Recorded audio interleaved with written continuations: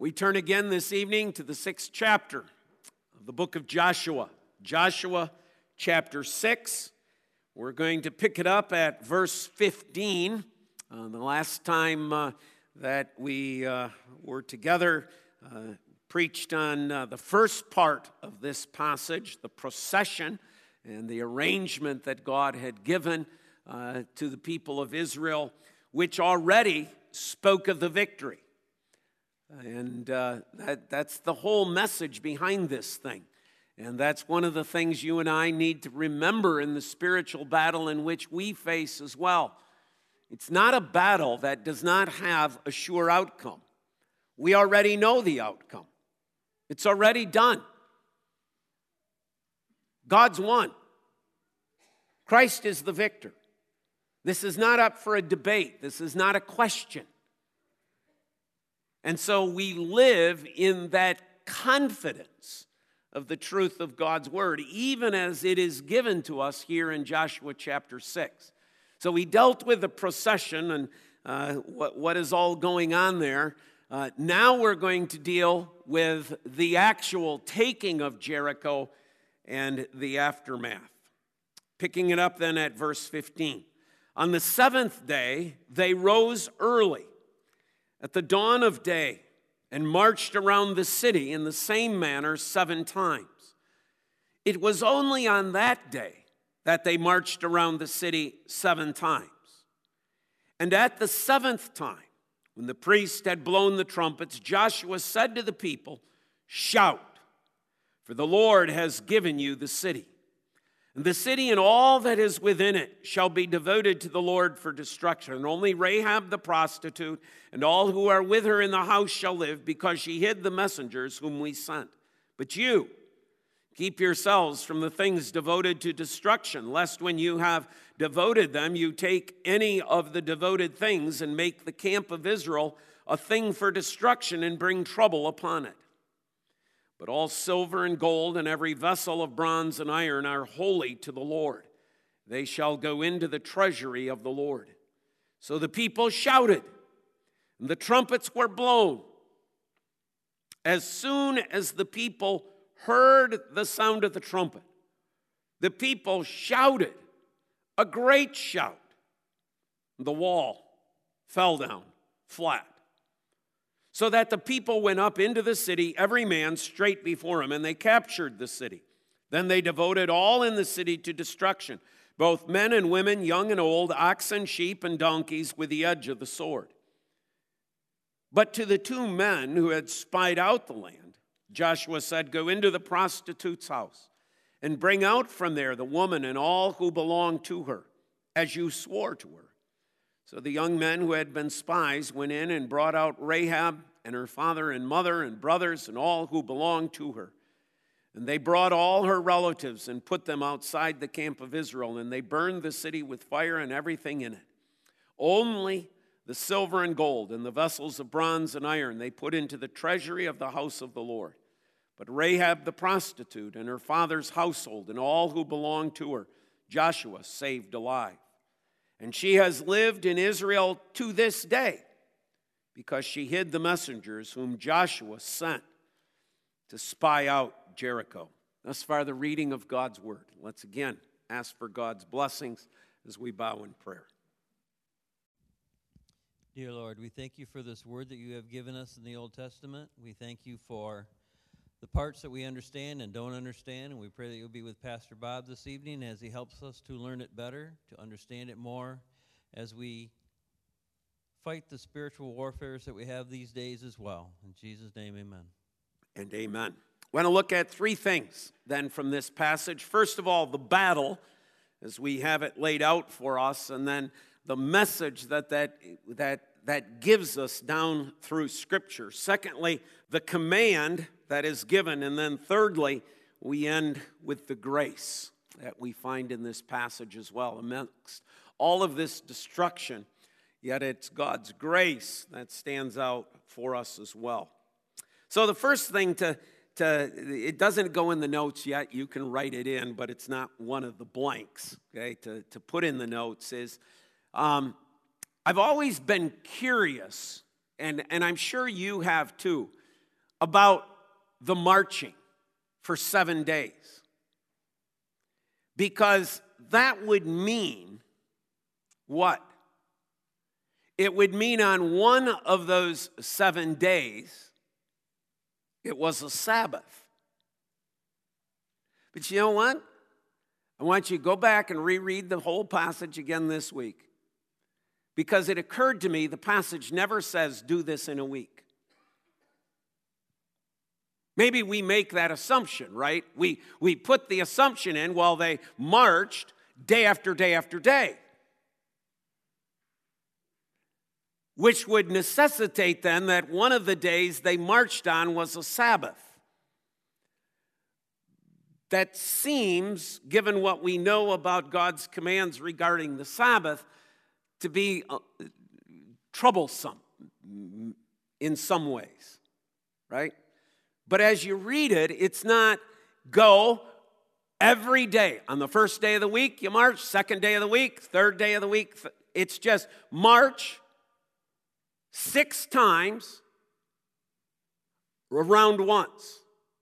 And then on the 7th day, the 7th time, okay, which would be the better way of saying it, you march around 7 times. So whether it falls within a week, perhaps, or whether it's extended out, maybe it was a period over 7 weeks that they did this. We just don't know. The word does not really answer that question. Except we could say this: God would never command them to do something that would in some way be a violation of the principles he has already given them regarding the Sabbath day. It would seem, if we think about this just a little bit, that this whole issue of getting the army together, of marching them around, and then we do this, go back to the camp, then the next morning we get up and do it again, okay? I'm not sure, okay? Even in the passage I read, did you notice when it comes to this 7th day how it is, okay? On the 7th day they rose early, okay? Which means the 7th time they did this. So, but God would never ask them to violate it. So if they did march in a week, if it was, successive days, if that's the way we are to understand this, that then also we have to understand falls within not a violation of the Sabbath day, but that which God sees as permissible on the Sabbath day. And you would say, well, how could all of that marching be permissible on a Sabbath? Because what are they actually doing? They're storming the gates of the enemy with the good news of Jesus Christ.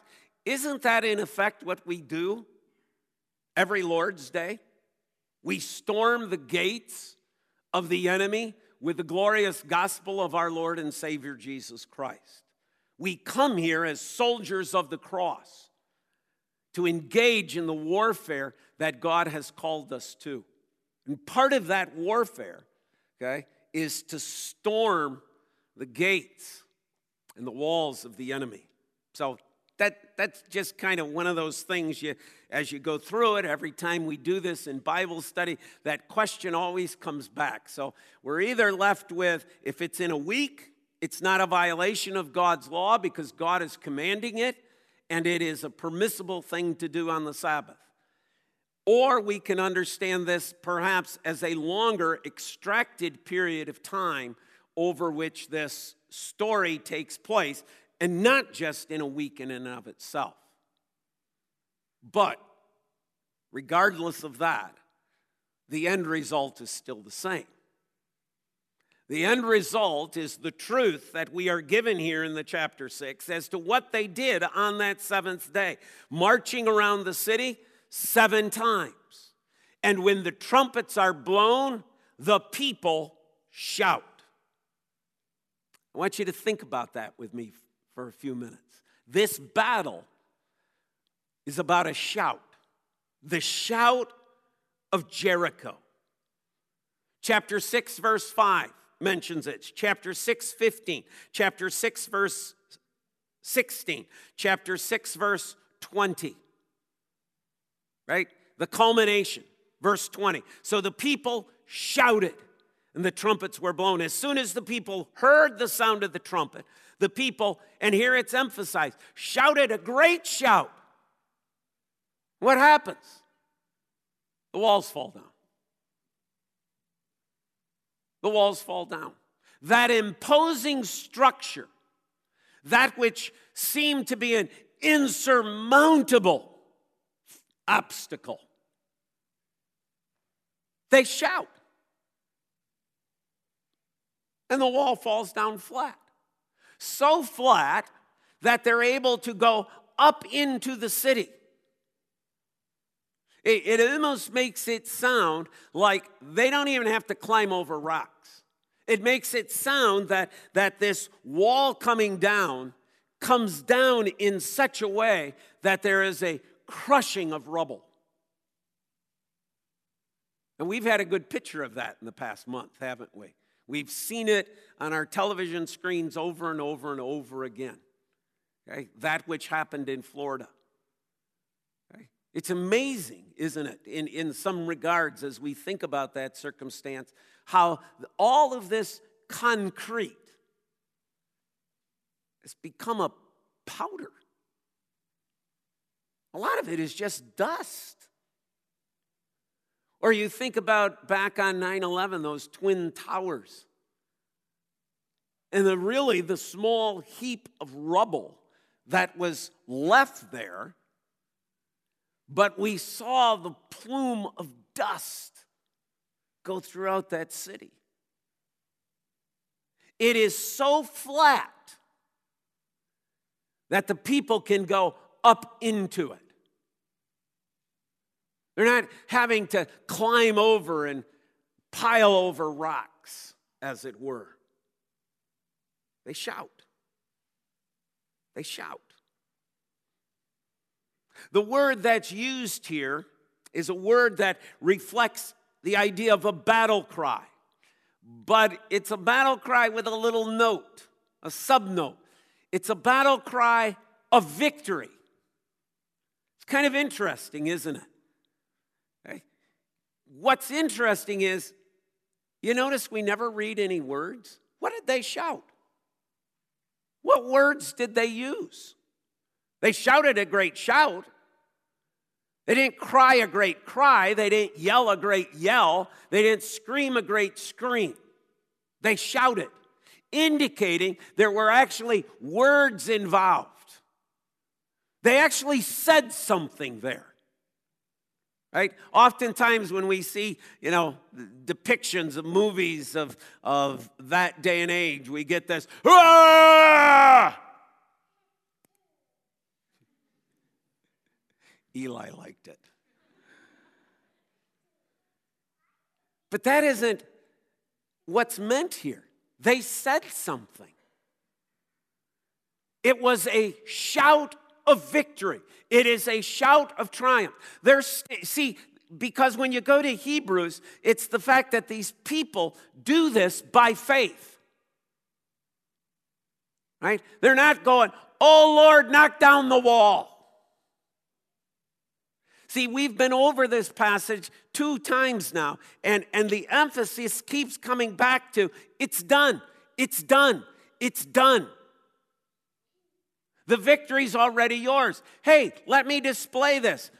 March the Ark of the Covenant around like you would in a triumphal procession. You stand there at that wall and you shout the shout of victory. Not the shout that says, "Hey, we're coming and we're going to charge you." But the battle cry of victory. This is what they cry out. And isn't it interesting that as we think about this, who is present there amongst them? The end of chapter 5. The Lord Jesus Christ, as the commander of the host of the army of the Lord, is there with Joshua. And they are shouting the battle cry of victory. Not the battle cry of war, but of victory. They shouted a great shout. Okay? No, they didn't whisper it. They didn't say it. They didn't speak it. They shouted it.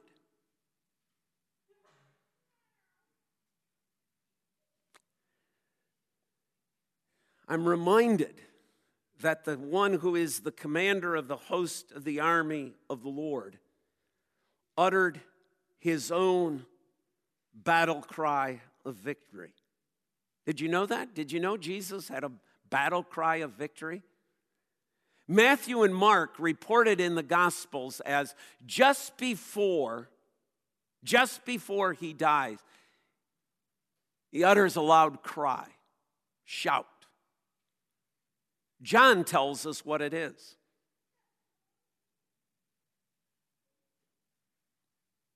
It is finished. You know, oftentimes when we think about that term, we think about it in terms of the it being my suffering. It is finished. My suffering is finished. He's talking about himself and what he has just gone through and the experience of the darkness and the rejection of the Father. My suffering is finished.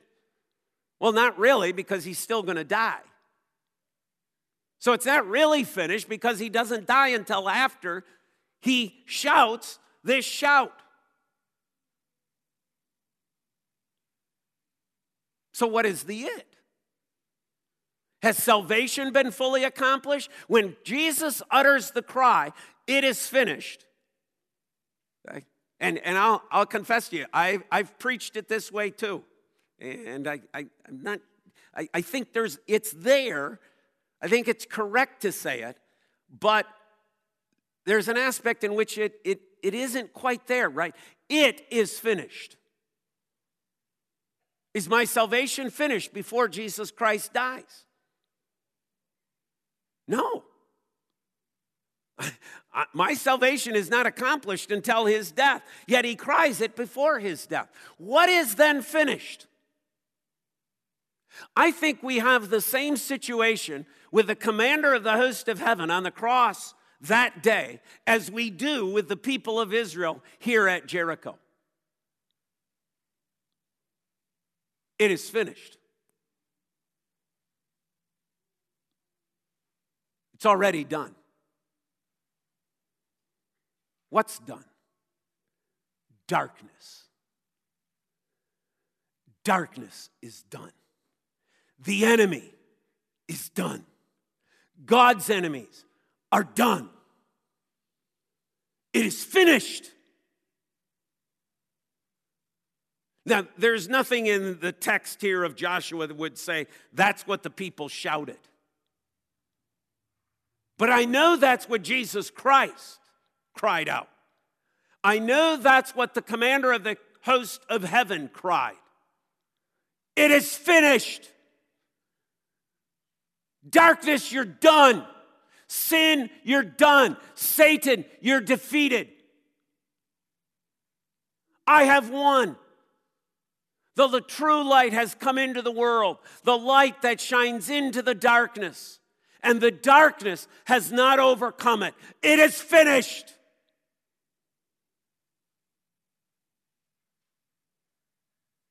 See, too often today the church lives with not it is finished, but it might be done. See, and that's not faith. We've got to be like these people of Israel standing before a wall, an obstacle, and basically say, you're already down. You're already finished. We have already overcome. See, it's not we shall overcome someday. It's we have overcome. We have overcome in and through our Lord and Savior. That's what the people of Israel are given credit for here. By faith, they say to that wall, by God, this wall is already down. Yes, we see it as an obstacle. It's standing there, but it really isn't. It's done. It's over. And as we go about the spiritual warfare of this day and age, it needs to be a spiritual warfare that keeps in mind the victory, that keeps in mind the fact that it is finished, that the darkness has lost,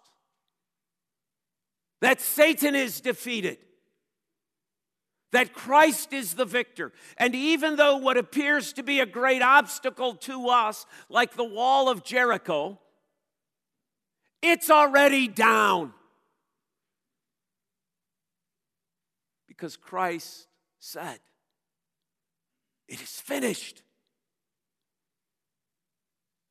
It's an amazing thing when you draw together 750 young people and their leaders, and you hear 750 people say at one time, it is finished. To look at the world of today, to look at the culture of today, to look at the blackness and bleakness and darkness of this world, and rather than shudder in the face of it, to look it in the face and say, it is finished. Not because of us, not because of what we do, but because of Jesus Christ. Oh, and they didn't just say it. You know, it's hard to get Dutch people to yell for anything but sports. Okay? That they'll yell for. Yeah, they'll scream for. Okay? They'll turn their faces bright red for a sports team. But get them excited about the message of the gospel, it's a little tough. But to hear 750 people, all I could think of is, what must it have been like for 600 warriors of the kingdom of Jesus Christ, those Israelite soldiers raising the shout, a shout of victory. It is finished. See, as you go about the battle, don't go about the battle as being, I don't know how this is going to end up. That's the spiritual lesson here. It is a lesson of victory. And you know where this lesson ends? If you turn to 1 Thessalonians chapter 4:16, Paul is speaking about the glorious return of Jesus Christ. And you know what happens? It's almost as if we're back at Jericho. There's going to be a trumpet sound, and then there is going to be a shout, a crying out. It doesn't tell us who cries out. It doesn't tell us who shouts. But it would not be too far a stretch to say, they hear the trumpet sound. What happens when the people of God hear the trumpet sound? What happens when the soldiers of Israel hear that trumpet blare? They shout. This is the shout of the church. It's finished. Christ is coming.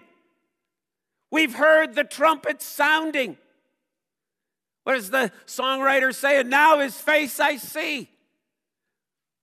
But there is also an end to the blackness. You see, the shout of Jericho brings down those walls, those physical walls. The shout of Christ brings down a spiritual wall. He has broken down the wall of separation between what? Between us and God. And he has brought about peace between the Father and ourselves. But the shout of 1 Thessalonians at the return of Christ is this: it is done. This world of sin is over. It is finished.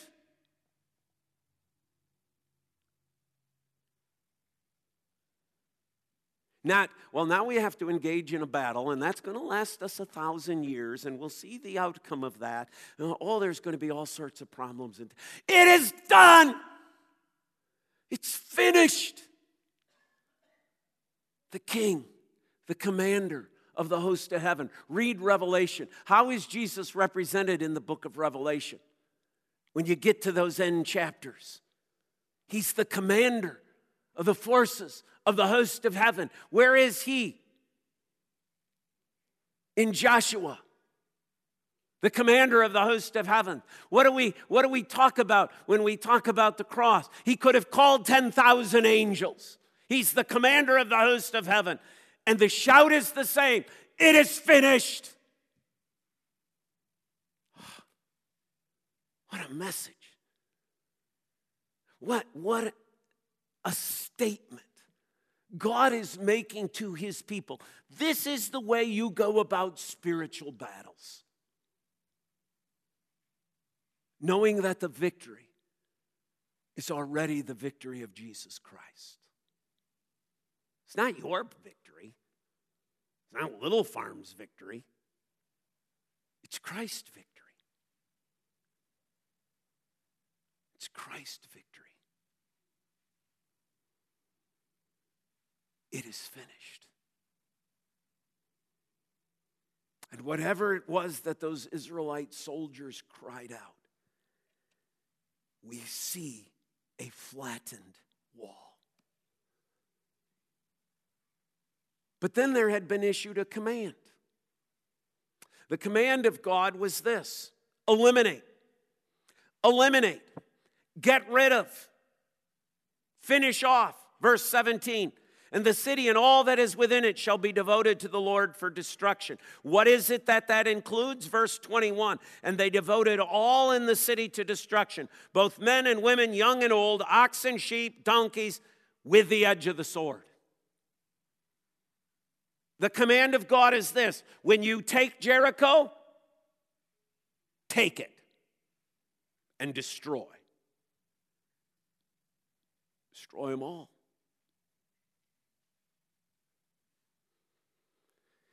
James Montgomery Boyce, in his commentary on this particular section, writes the following: if you are a Christian, you're a soldier in God's army and are engaged in a war where many enemy strongholds need to be conquered. We see them everywhere. There are fortresses of evil in our land, in the church, and we must confess in ourselves.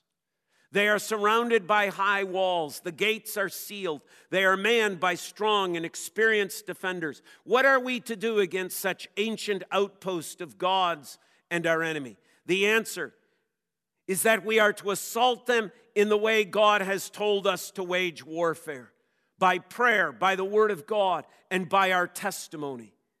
When we look at evil's forces, we may think the ancient weapons of the church are inadequate. We may think that prayer is not going to be effective against the enemy today. We may think that the word is not going to be effective against the enemy today. We may think that our own personal testimony of God's grace and God's love to us as a sinner is not going to be effective. We may think we have to come up with new techniques, he goes on to say. And we may be greatly tempted to abandon them and to use the world's tools. This is a mistake. We need to listen to God, to obey faithfully to the very end. And when we do, then in God's own time, the walls of Satan's stronghold will tumble. He wrote that in 1989. Now, I lived through 1989.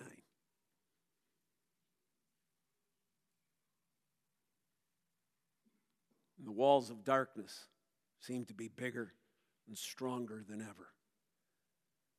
But it is not time, nor is it ever time, for the Church of Jesus Christ to abandon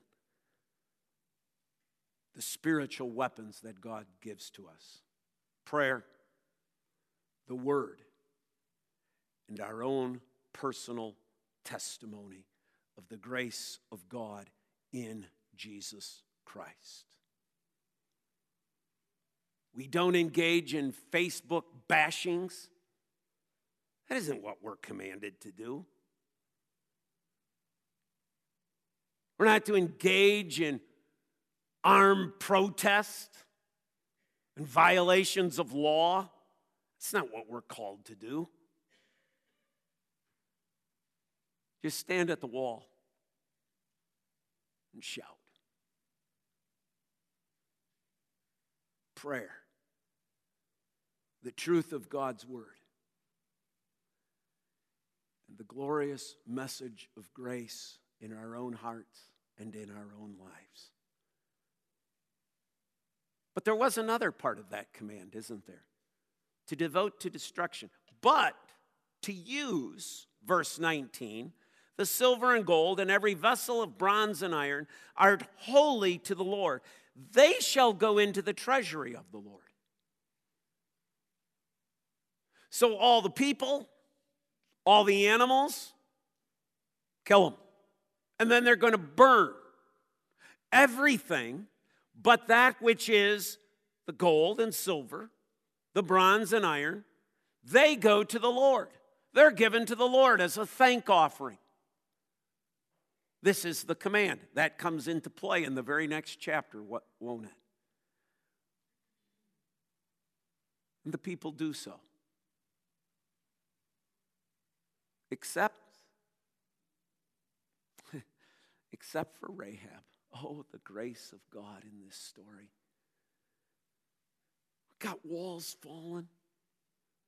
We got people being eliminated. We got animals being killed. And we got a prostitute. Of all people, we've got a prostitute experiencing the grace of God.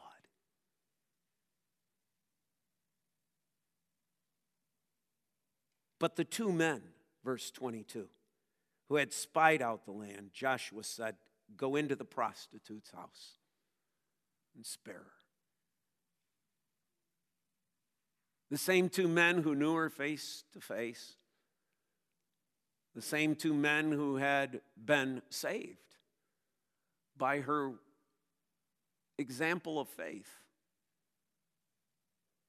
You two men who know her. It's interesting what Joshua does here, right? He doesn't just pick two guys and go into that room over there where that red cord is hanging. Go there and rescue. They would not necessarily know who Rahab is. These two men do. Oh, that personal witness, right? I think there's a message here for us as well about how important it is to engage those who are on the enemy territory that we know personally, right? There's a lot of enemies of the cross of Christ. We have no clue who they are. But it's almost like there's a certain engagement here that says you know them. Go to them. Go to them.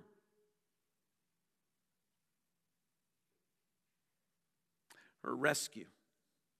And then notice what happens in verse 25. It's not only she, right? But then it tells us in verse 25, she lives. Well, they don't just say, okay, we spared you, live in this rubble. You live amongst all this death and destruction. You stay there, you deserve it. You're after all a Jerichoite, so you just stay there. No, the grace of God is even greater. Not only does he spare her life, he says, now come in. You come and live with us. You come join us. You come be a part of the people of Israel. And for those of you who know the story gets even deeper than that, doesn't it? She marries a man by the name of Salmon. Some think he is one of the two spies. She marries an Israelite. But even more so, we turn to Matthew chapter 1, and what do we find? That this Rahab becomes an ancestor of Jesus Christ, one of only 3 women named in that ancestry. The Gentile, the Jerichoite. God spares. God grants grace. Spare her. And I'm not only just going to spare her, I'm going to use her. We're going to use her in a great and glorious way. What a message, isn't there? Right? See, sometimes when we look across that battle line of today, we don't look with the eyes of God. There are some in that battle line who are God's elect.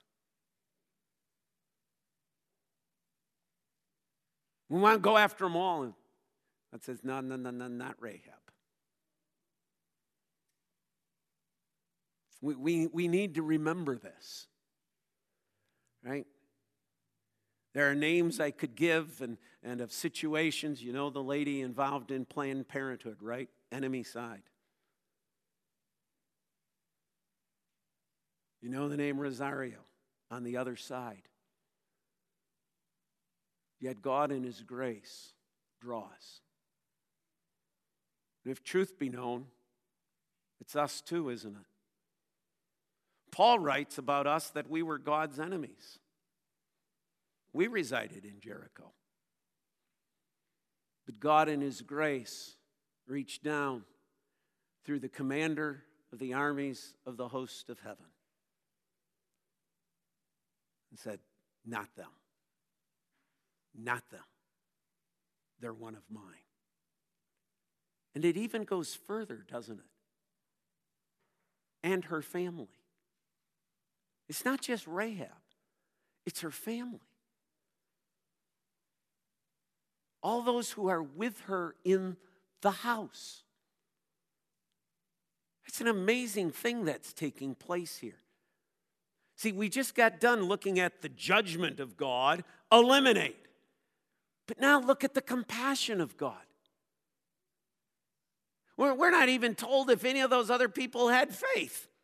The only one we're told about in Hebrews chapter 11:31 is Rahab. By faith, Rahab.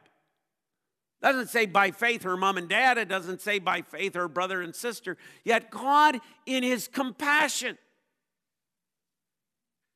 spares all who are with her from that destruction.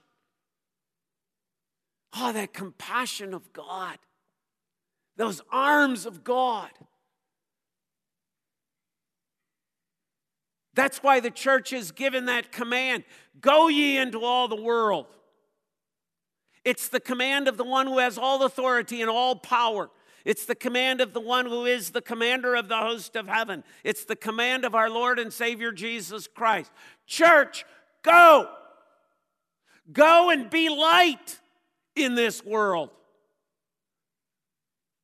Go and show forth the light. Don't be scared of the darkness. The darkness cannot overcome you. How do we know it? It is finished. That's how we know it. Because of the cry of Christ on the cross. And yet we go into this world. As Paul says in Corinthians, we go as those who go about the ministry of reconciliation. To bring others. To bring others the good news of the gospel of Jesus Christ.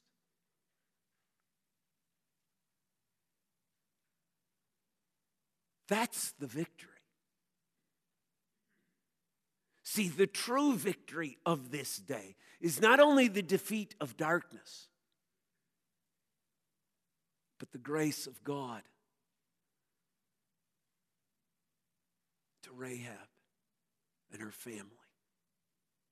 You and I are called to go out into this world as lights, to bring that message of the gospel. I've been thinking about this a lot the last couple of months, preparing these messages and the message for RYS.